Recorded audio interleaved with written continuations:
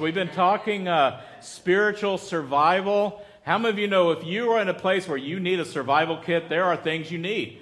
And the first week we talked about fasting and how important that is, because that molds our heart to hear from God in a better way. Amen? How many of you know fasting does not change God, it changes us.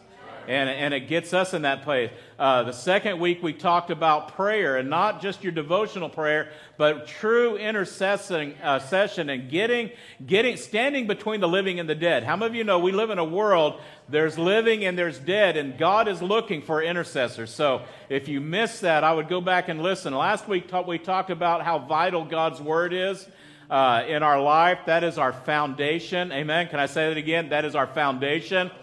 Anything that we do aside from that is unbiblical, so we want God's Word. Today, I'm just going to be right out. We're going to talk about the baptism in the Holy Spirit, and I don't know where everybody comes from. How many of you, let me just start out. How many of you know not everybody agrees with the doctrine that we embrace as Pentecostal, Spirit-filled in the baptism of the Holy Spirit?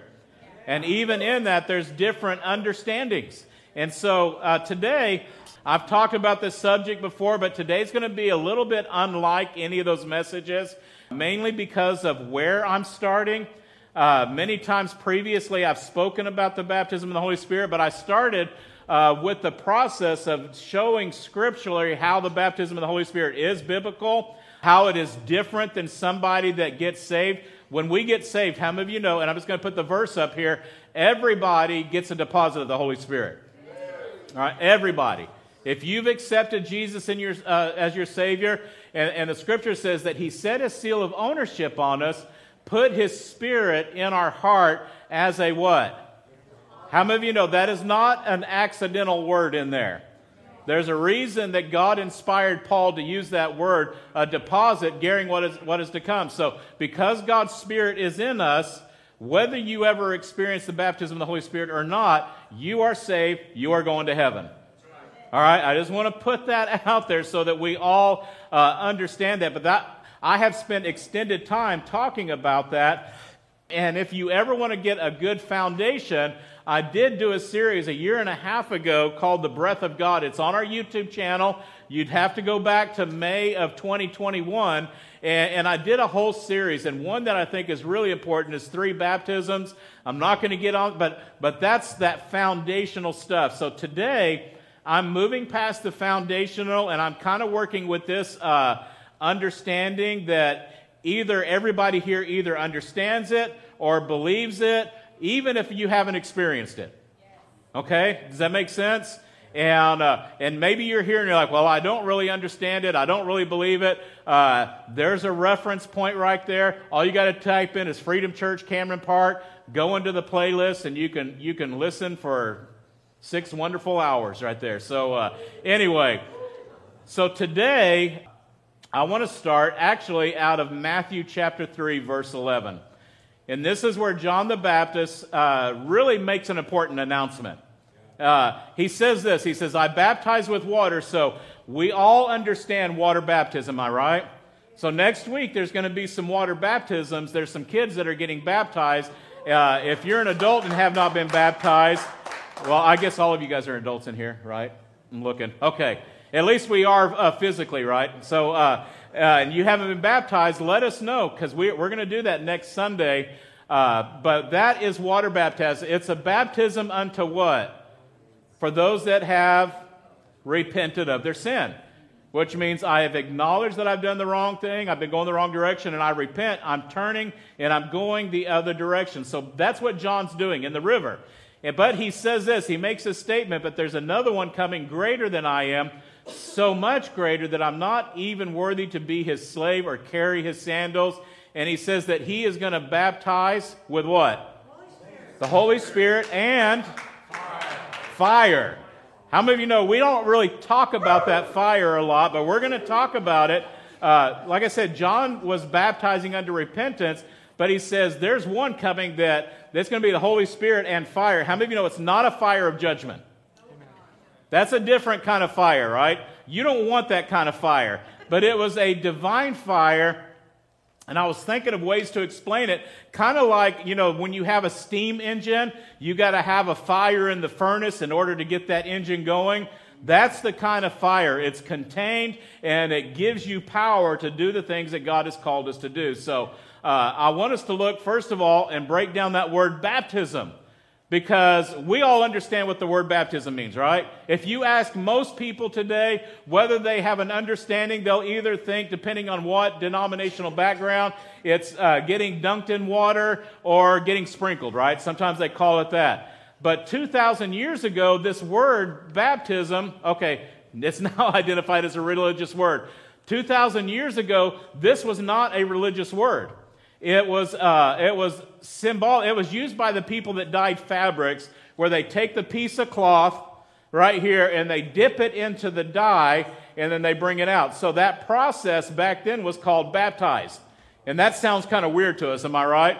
I'm going to baptize this piece of cloth in the name of the Father. No, that was not the whole process right there. It was just simply, I'm baptizing it.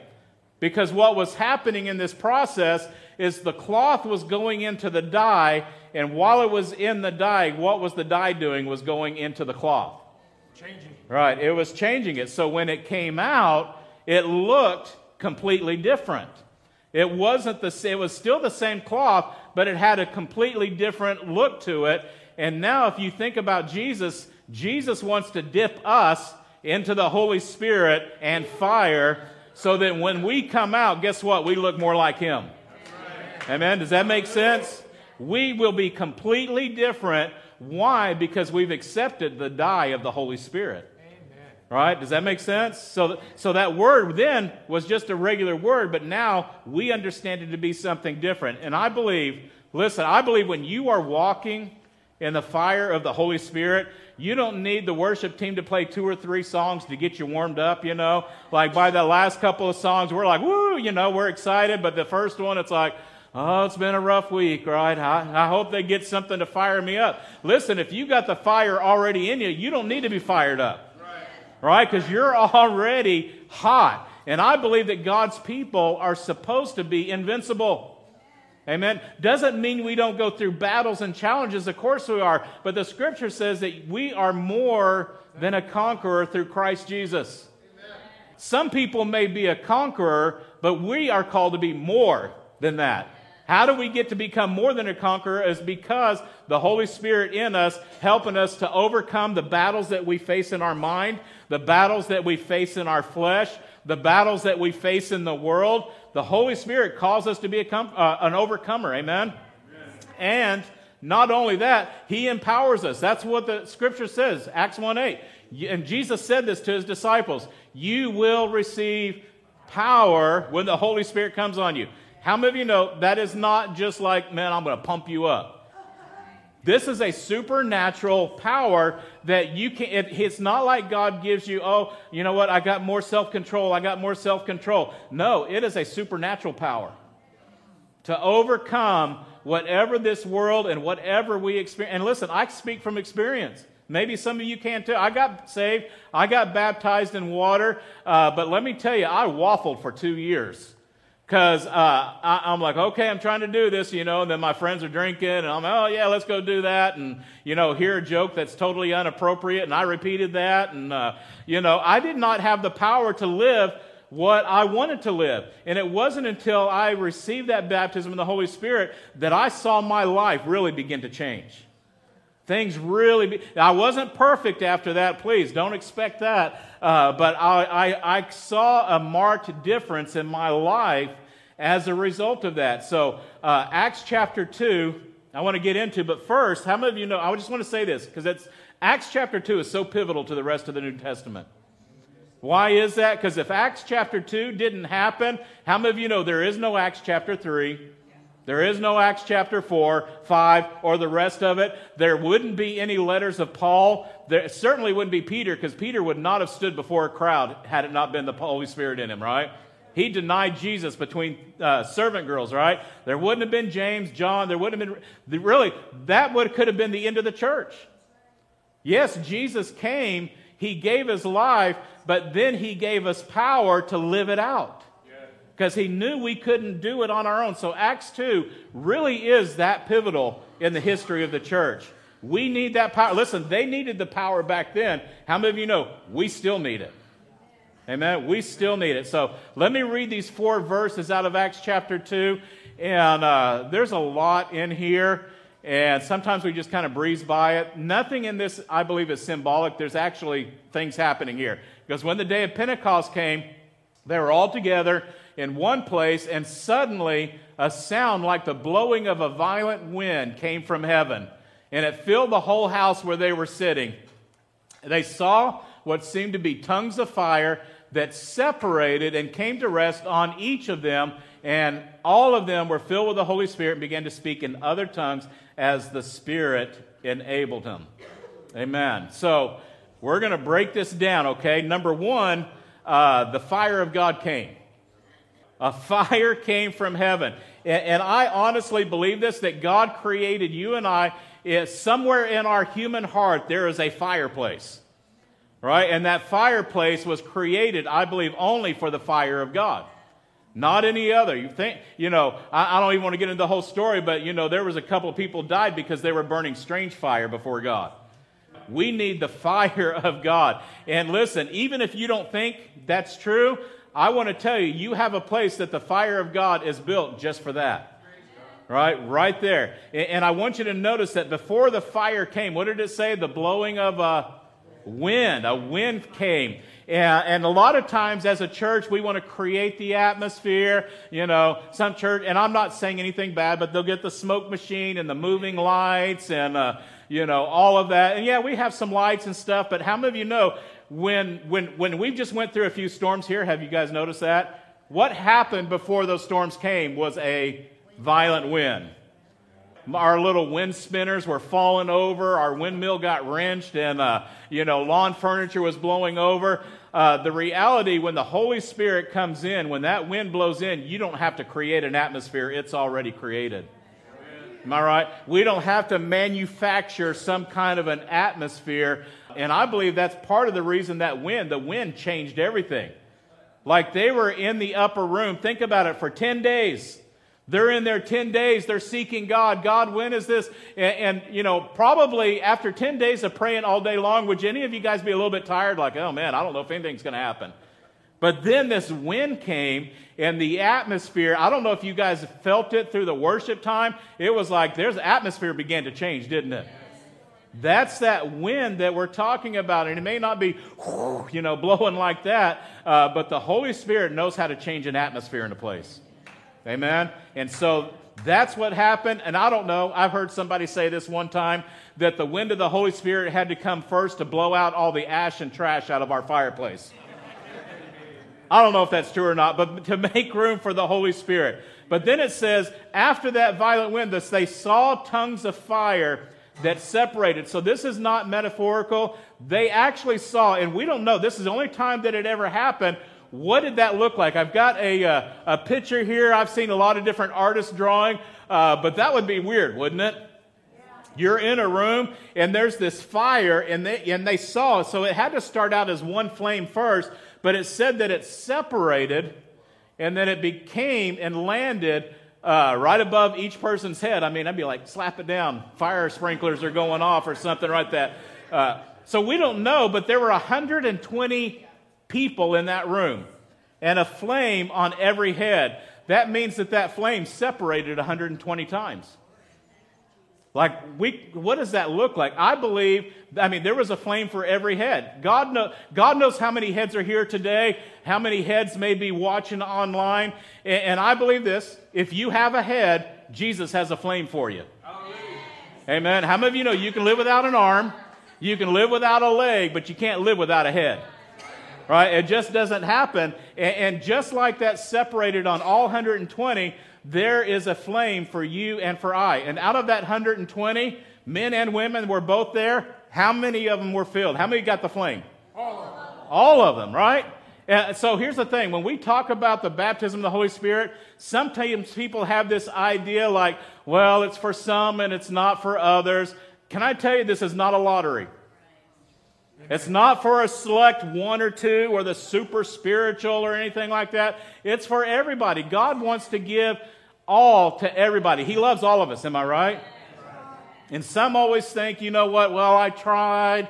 It just didn't work for me. Can I just say, keep pressing in. Do you think that Jesus, who gave his life for you and I, wants to hold back this gift from any of us?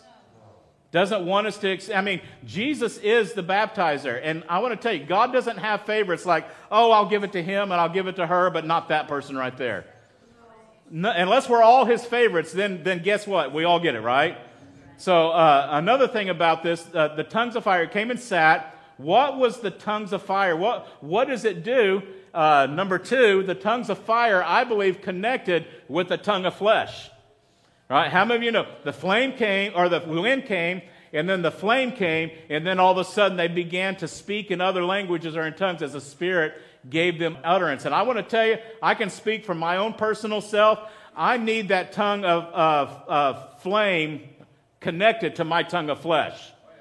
Anybody ever have your tongue get you in trouble? Yeah, hands are up. And listen, the Holy Spirit gives us the ability to speak the right things at the right time. We need that connection there. There are times I've got my own words, but I need the power of the Holy Spirit to empower me. Amen? Amen. And those tongues, listen, I'm not going into a deep teaching about it, but we know at Acts chapter 2, the languages that they were speaking were languages that they didn't learn and other people heard. So they were earthly languages, right? But there's also heavenly language. Acts chapter 1 Corinthians 13 says, though I speak with the tongues of men and of angels, right, but I have not love. So there's a heavenly language. And here's the thing, the usage of that, if you speak in a language that you never learned before, you may not understand it, maybe you do. The reason is because there's somebody there that understands that language and God's doing a work in their life. So it's like a double miracle going on. You're speaking it and they're understanding it. But if it's a tongue of angels, nobody else is going to understand that but God. It's your spirit communing with God. Amen? So I want to give a testimony of somebody, and Joshua knows who this is, Dr. Mark Rutland. He was I think I got his picture, pastor, missionary, author, president of 2 Bible colleges. He was at ORU while Joshua was there, and just an incredible individual. But I wanted to read the testimony that was written up about him. It says, when Dr. Mark Rutland was traveling to Mexico on a short-term mission trip, he was in for quite a surprise. With him on the trip were a few American ministers, a translator, a host missionary, and Jim and Helen Mann, that was his mother and father-in-law that were there. It says first few days, Rutland preached in some of the local rural churches with an interpreter's assistant. The Spirit moved, people encountered the Lord, but nothing unusual took place. And then one evening, a miracle happened. The group was scheduled to leave for a small mountain village to preach, but the interpreter didn't show up. Though the host missionary spoke some Spanish, their linguistic ability wasn't adequate to translate an entire sermon. Rutland only knew a few Spanish phrases. Nevertheless, the group decided to make the journey, hoping somebody there could translate for him. When they arrived, they found the small church of no more than 70 people. There were no interpreters, so they decided to ask the church's pastor to preach. But before the pastor took the pulpit, though, Rutland decided to greet the congregation with a few memorized Spanish phrases. And as he spoke, he realized there was something else he could say in Spanish. At first, he thought he must have picked it up during a previous service, but he just kept speaking. And the pastor, who knew Rutland couldn't speak Spanish, stood up and declared to the church that a miracle was happening. And Rutland kept speaking. His father-in-law, who at that point was not a Christian, but he came with him on it, stood up in the back row and said, "What are you doing? Like, what are you speaking there?" And Rutland just responded, "It's the Lord." He goes, "Something's going on. It's a miracle, I think." And he continued to deliver the message in Spanish, understanding the words he spoke, and it was as if he now knew Spanish. And when he finally gave the altar call, his father-in-law was the first to come forward. And after returning home, Rutland's father-in-law joined a Pentecostal church in Florida. And although Rutland never took any Spanish courses, the Spanish he spoke that day never left him. That's crazy, huh? He's written like I don't know how many books. I mean, just an incredible man of God. But that's what happens when the tongue of fire connects to your tongue of flesh. Right? God does things that are beyond our understanding. He gives you words of wisdom that are beyond your understanding. Am I right? He can give you words to encourage somebody. It's like, Lord, I need that tongue of fire to connect to this tongue. Amen? Amen. So another thing, number 3 in your notes, it is for all people. I know I kind of touched on that, but think about this. If on the day of Pentecost, all of them like spoke, Hebrew or something like that, and that was it, you might think, oh, well, this just must be for the Jews. But what does the Scripture say? The Scripture says that they spoke in all these people from around that known world were there, and everybody was speaking these languages that they didn't know. And I think that says a powerful thing that when the Holy Spirit came, He came speaking all of the languages of the world. It is the ultimate proof of what happened 2,000 years ago is that the gospel was not just for the Jewish people, it was for everybody. All men, all women, everywhere. And let me say, we live in a day where everybody celebrates diversity. Can I tell you, that was ultimate diversity right there. The Christian faith really is of all the religions of the world, the Christian faith is the most diverse. Because if you think, Muslim primarily, that is a Middle Eastern religion, right? Yes, it's spread out a little bit, but primarily Asian countries, Judaism, primarily Jewish people, but Christianity is all tongues, all tribes, all nations, right? You can go anywhere. Isn't that all? Yeah, we can give the Lord a hand clap. You know what that tells us about God is that God cares about everybody. God loves everybody. And listen, if we want to know something about the nature of God, doesn't the Scripture say that nature reveals the qualities of God? All we got to do is look at nature. And they say this, I didn't do the examination on this, so that every tree on every leaf on every tree is different. Right? They may look generally the same, but all the veins are different. All the aspects of it are different. Same thing is with snowflakes, that there's not one snowflake alike. I don't know how many scientists looked at until they determined they must all be different. But what that tells me, when we think about 8 billion people on this planet, not one person has the same fingerprint. None of them are the same. That tells me that God is a creative God. Right? He doesn't deal with duplicates. He only creates original. And the point of that is that when the Holy Spirit comes and rests on your head, how many of you know it is specifically for you? It's going to be a little bit, the Holy Spirit fits your personality, will fit your character, will use you in ways that are going to be slightly different than anybody else. And that tells me that you can serve God like no other human being on this planet. Sometimes we're like, oh, so-and-so will do it. Oh, let so-and-so do it. You've got a unique gifting and a unique touch from the Holy Spirit that nobody else has. That's why I've heard people, that when people you have the prophetic gift, well, how come it wasn't like this or how come it wasn't like that? Because it was a different person. God took the same Holy Spirit but used the personality and all of that aspect. It's you can't duplicate somebody else's flame. Amen? And here's the thing. When I'm being used of the Holy Spirit with my personality and my character, and each one of you are being used of the Holy Spirit with then all of us together as the body of Christ operates in its fullest context. That's powerful, right? It's not like you got to have 15,000 people to make a difference. All it takes is a few allowing God to work together. And in our men's Bible study Friday, we covered this verse, and I thought, oh man, that's perfect for where I'm going. It says, don't you realize that, I love this, all of you together are the temple of God. How many of you know all of us together? As an individual, yes, I am a temple of the Holy Spirit, but all of us together are the temple, and guess what? The Spirit of God lives in you. That's powerful. If you begin to think about it, so many times we operate without an understanding of the Holy Spirit in our lives or in our church, and we're just kind of trudging through, and the Holy Spirit is like, hey, I'm here. I'm here. Do you want to use me? I'm here for your purpose. So another thing I want to talk about, number 4, is that the Holy Spirit doesn't leave you. What does the Scripture say in John 14, 16, and 17? And this is Jesus, I will ask and pray the Father that He will give you another advocate who will what? Never never leave you. He is the Holy Spirit who leads us into all truth. Some versions say that He will be with you forever. So how long is forever? That's a long time, right? And this is important because I want us to understand that the Holy Spirit doesn't like come and go in your life.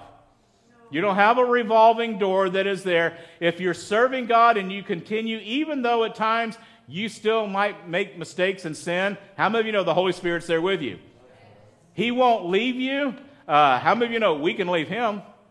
All right, that's a little bit different right there. But there's times that, and let's just be honest, is there times that you just don't feel the presence of the Spirit in your life? Does that mean He's not there? No. I don't know if you know this or not, but sometimes we walk by our feelings and not by faith. Well, if I don't feel Him, I didn't feel this and I didn't feel that. We are to walk by faith. Our feelings deceive us. Am I right? They come and they go.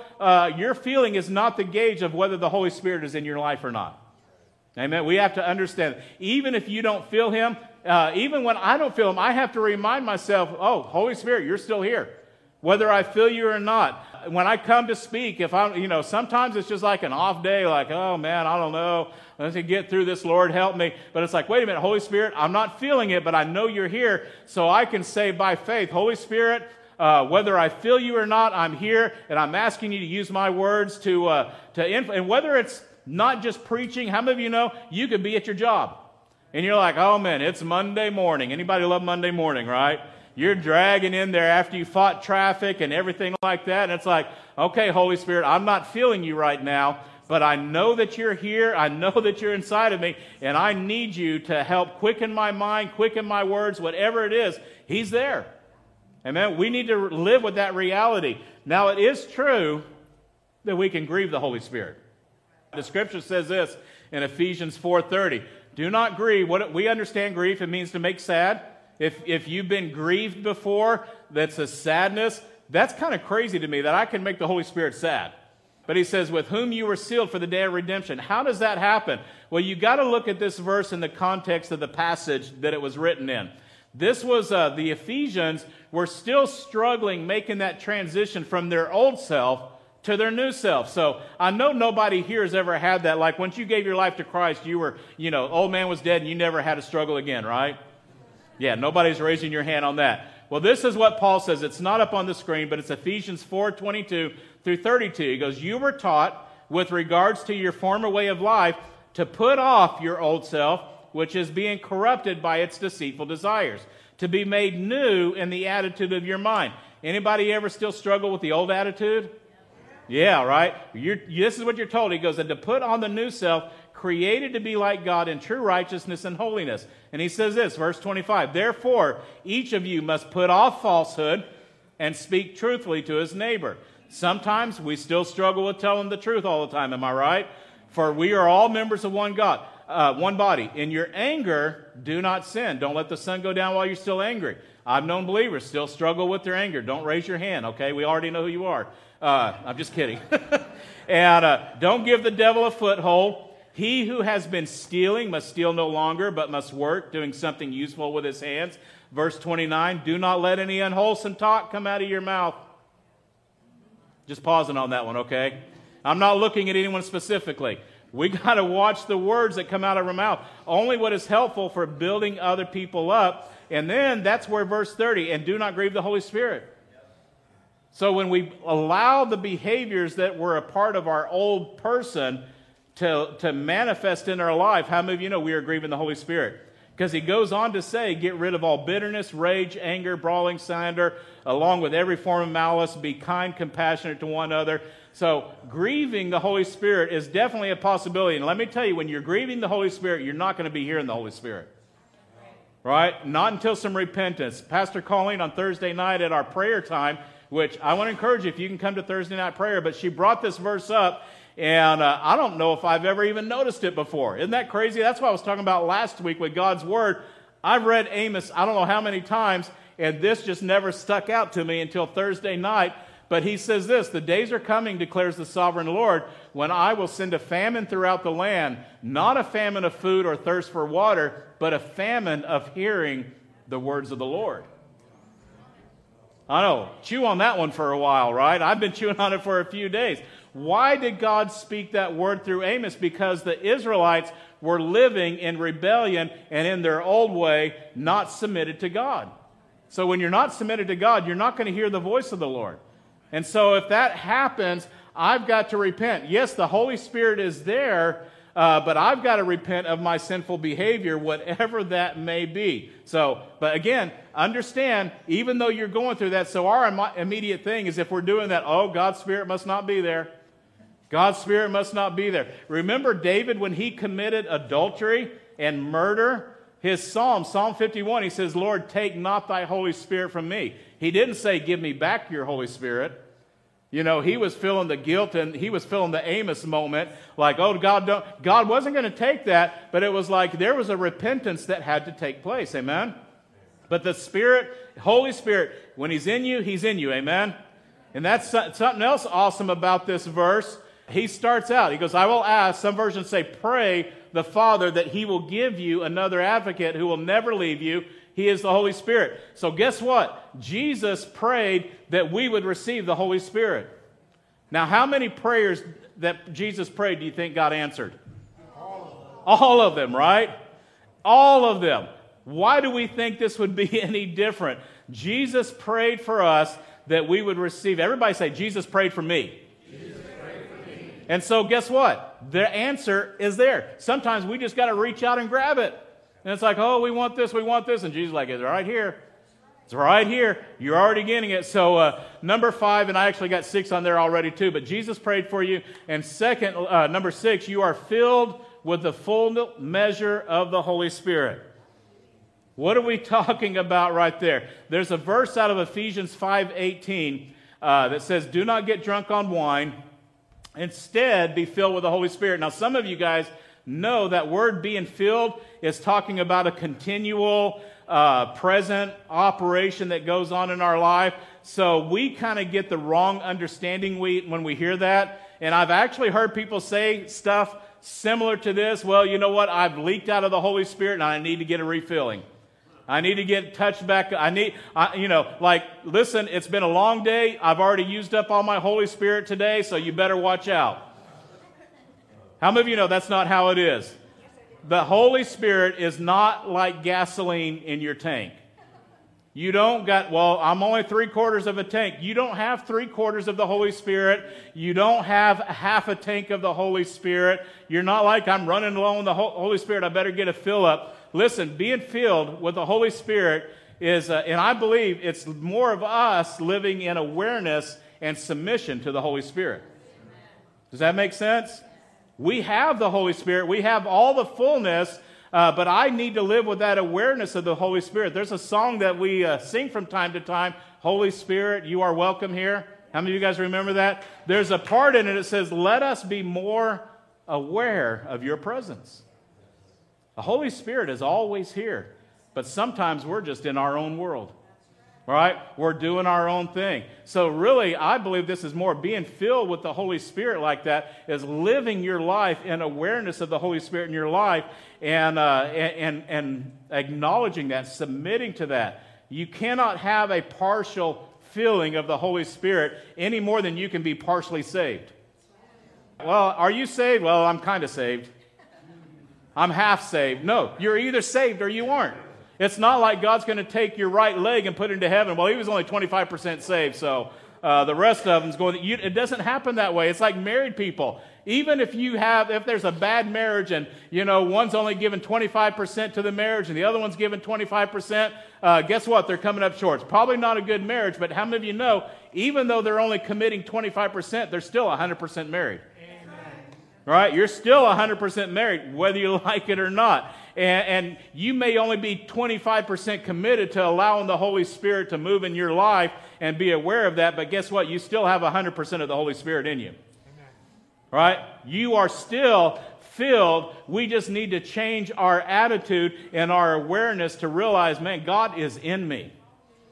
His Spirit. Tomorrow morning, if you get stuck in traffic or whatever's going on, or, your electricity goes out and you're frustrated, how many of you know you may not feel the Holy Spirit, but you are completely filled. And we've got to turn our attentions. Listen, the disciples never went back to the upper room. Like, oh man, let's do our stuff, and it's like, whoo, I'm running low. Let's get back to the upper room. Get a fill up, right? Get the gas tank out. No, they went out and lived it out. Like Acts chapter, when you read that, the Holy Spirit coming in Acts 2, that was the fulfillment of the prayer that Jesus prayed and the promise that God the Father made. And the Holy Spirit came, filled the 120. All of them began to speak in unknown languages as the Holy Spirit gave them utterance. And listen, I believe that same Holy Spirit, we were singing that same God. The same Holy Spirit that was then 2,000 years ago is here today. Same Holy Spirit. One more. Here's another thing I wanted to cover, that sometimes people battle with this problem, so I just want to attack it and let you know we feel like we're not good enough. All right? I'm just not good enough to receive too much. I got too much baggage. The Holy Spirit is able to come and live with us. Why? Because we've already been cleansed by the blood of Christ. If you and I are standing in our own goodness, how many of you know none of us deserve the Holy Spirit? None of us are good. The Holy Spirit is given so that we can have power to run this race that we are in, to live with that power. Listen, if you ran a marathon, anybody here run a marathon? Oh, wow, that's impressive. Anybody else? A couple of people? I haven't. So, but if I were to run a marathon, when do you need the power to run that marathon? Do you need it at the end of the race? In the middle of the race? No, you need it to begin the race. Listen, I do some running and I do it on a treadmill, and a lot of times I just don't want to do it. Anybody with me? I don't have, okay, I'm going to get up there and do it. I need that power just to start. And so God is not going to wait for you to reach some level of maturity for you to finally get there. Oh, they're finally there. Now I'll give them the Holy Spirit. No, we need the Holy Spirit from day one. We get saved, we're a candidate for the Holy Spirit. Amen? And you don't even have to understand it all. Some people are like, well, I don't really understand this. And especially if you were taught something else. If you were taught, oh, that went out with the apostles, that doesn't happen today. Let me just say this. You don't have to understand all the ins and outs of the sacrificial system of the Old Testament, the Passover lamb in the Old Testament, how Jesus was a fulfillment of that in order to get saved, do you? Well, I don't understand. Passover, what is that? All you got to know is, man, I'm a sinner. Jesus came, died on the cross for my sin, and if I accept him, I'm saved. Amen. You can learn all that other stuff later, right? And the same thing is true with the Holy Spirit. Well, I don't really understand it. I mean, I took a class in Bible college. It was hard. It was basically the theology of the Holy Spirit. I'm like, I think I don't even know if I learned anything at the end of it. But you don't have to be saved to understand it. The Holy Spirit's infilling. You just have to know, listen, I got saved. I need more power. That's kind of where I was. I was like, Lord, coming to God, just openly say, God, I don't really understand all this, but whatever you got, I need it. I need everything you got. Anybody like, you know what, I only need a couple. I just need to be saved. I'm good. No, I need everything that God has. The Holy Spirit, he's not like some reward because you obtained anything. I think I have this on here. He's your enablement to run this marathon. You can't really do it effectively without him, other than I've seen some people run a marathon, and by the time they finally got to the end, they're beaten and battered and scarred and not going to walk for the next 2 weeks or something like that. With the Holy Spirit, let me tell you, you can finish just as strong as you began. Amen? With even more power. He is our enablement. So today, like I said, Jesus is here. The Holy Spirit is here. There are only two conditions to receive the Holy Spirit. Are you ready for it? Two ones. What are the steps? What are the steps? I hear people all the time. What do I got to do? Well, number one, you got to be born again. God is not going to fill you if you've not submitted your life to Christ. You've got to know that your sins have been washed away by the blood of Jesus. Amen. I am pure not because of my good works, but because Jesus made me worthy and qualified for the Holy Spirit. So if you've not given your life to the Lord, that's number one. The second one may not be what you're thinking, but it's just simply faith. Without faith, what can we expect from God? What does it say in Hebrews? Without faith, it's impossible to please God. I got to have faith. That means when you ask for the Holy Spirit to fill you, ask God, guess what? You don't have to beg. Oh, please, God, please, please, please, please, please, please, please fill me with the Holy Spirit, Lord. Listen, you don't have to convince God to do something that Jesus already prayed for you to get. It's just a matter of faith. It's like, it's not pleading, it's just receiving what God has. Listen, if you have to beg, can I tell you, that's actually unbelief. If you have to beg, you're not trusting that God said what he said he would do. You're like, oh, okay, God, can you do it? Listen, people don't beg to get saved. Listen, receive Jesus if you believe with your mouth and confess with your heart. Wait a minute. You know, I got that backwards, whatever. Confess with your mouth, believe in your heart. We don't have to beg, God, but will you please save me? And yet we do that with the Holy Spirit. Oh, God, please beg. No, it's just by faith. Listen, if and I told the first service, several people were asking me for $20, but if I told you, listen, I promise that I'm going to give you $20 at the end of this service, and I identified who I'm going to give it to, I'm not going to give it to anyone, so I'm not saying anyone specific, so don't come ask me for $20. But if I said, I promise I'll give you $20 at the end of service, are you going to have to come up and beg for it? No, because if I said it, I'm going to give it, right? And let me tell you, God is more faithful than I am. If God promised that, it's something He's going to do. You don't have to beg for it. And Jesus already promised us the Holy Spirit. Amen? We don't need to persuade Him. He is here, I believe, even now, ready to give His Spirit. It's faith in the blood of Jesus. Thank you, Lord, for salvation. Lord, thank you that you don't count my sins against me. And then it's just faith. Okay, God. It's just receiving it. He's right here. Yes, we put up mental blocks. You know, the challenge that I think some people have in receiving that gift is that they have to overcome bad teaching. Am I right? Would you agree with that, Pat? I have to overcome that. And so there's a mental game that's going on in my head. Well, I was told this and I was told that. The second thing that you have to overcome is I think, just humility. Oh, I don't want to do anything that's weird. I don't want to do anything that's weird. But if you're like, okay, God, you promised me empowerment to live this life. And let me tell you, the power that He gives us, can I tell you this about the power, the Holy Spirit living? Anybody have any idea what the appendix does in your body? Yeah, but we don't really even know. I mean, they're like, you can live with it, you can live without it, right? Sometimes people treat the Holy Spirit like an appendix. Yeah, He's in me. I don't really know what He does, you know. But can I tell you, the Holy Spirit inside of you not only probably treats the bad stuff, helps us to make good choices, but He's the one that gives you the power to speak a word of encouragement into somebody's life that you don't have any idea what's going on in their life. The Holy Spirit is the power that fills you to where you can go lay hands on somebody and they can actually be healed. Right? It's not like, ooh, I'm the healer, you know what? None of us are the healer. He's the healer. But the Holy Spirit, amen, the Holy Spirit working inside of you gives you the ability to see the miraculous, to overcome. Like when you're struggling with your thoughts and you're like, oh, God, you know, I'm giving that. But if we submit that to God, God gives us the ability to begin to think in a right situation. And so it's the ability to do the things that God, not just the miraculous thing, it's for you to fight your battle. The Holy Spirit comes alongside. That scripture says advocate. One of the definitions is one who comes alongside. And it's like sometimes we live our Christian life as though we're doing it all by ourselves. Let me get the willpower. Oh, I'm not going to do that. Oh, I'm not going to do this. Oh, I better do this. God, help me love that person. I'm going to love them. I'm going to love them, but I don't like them.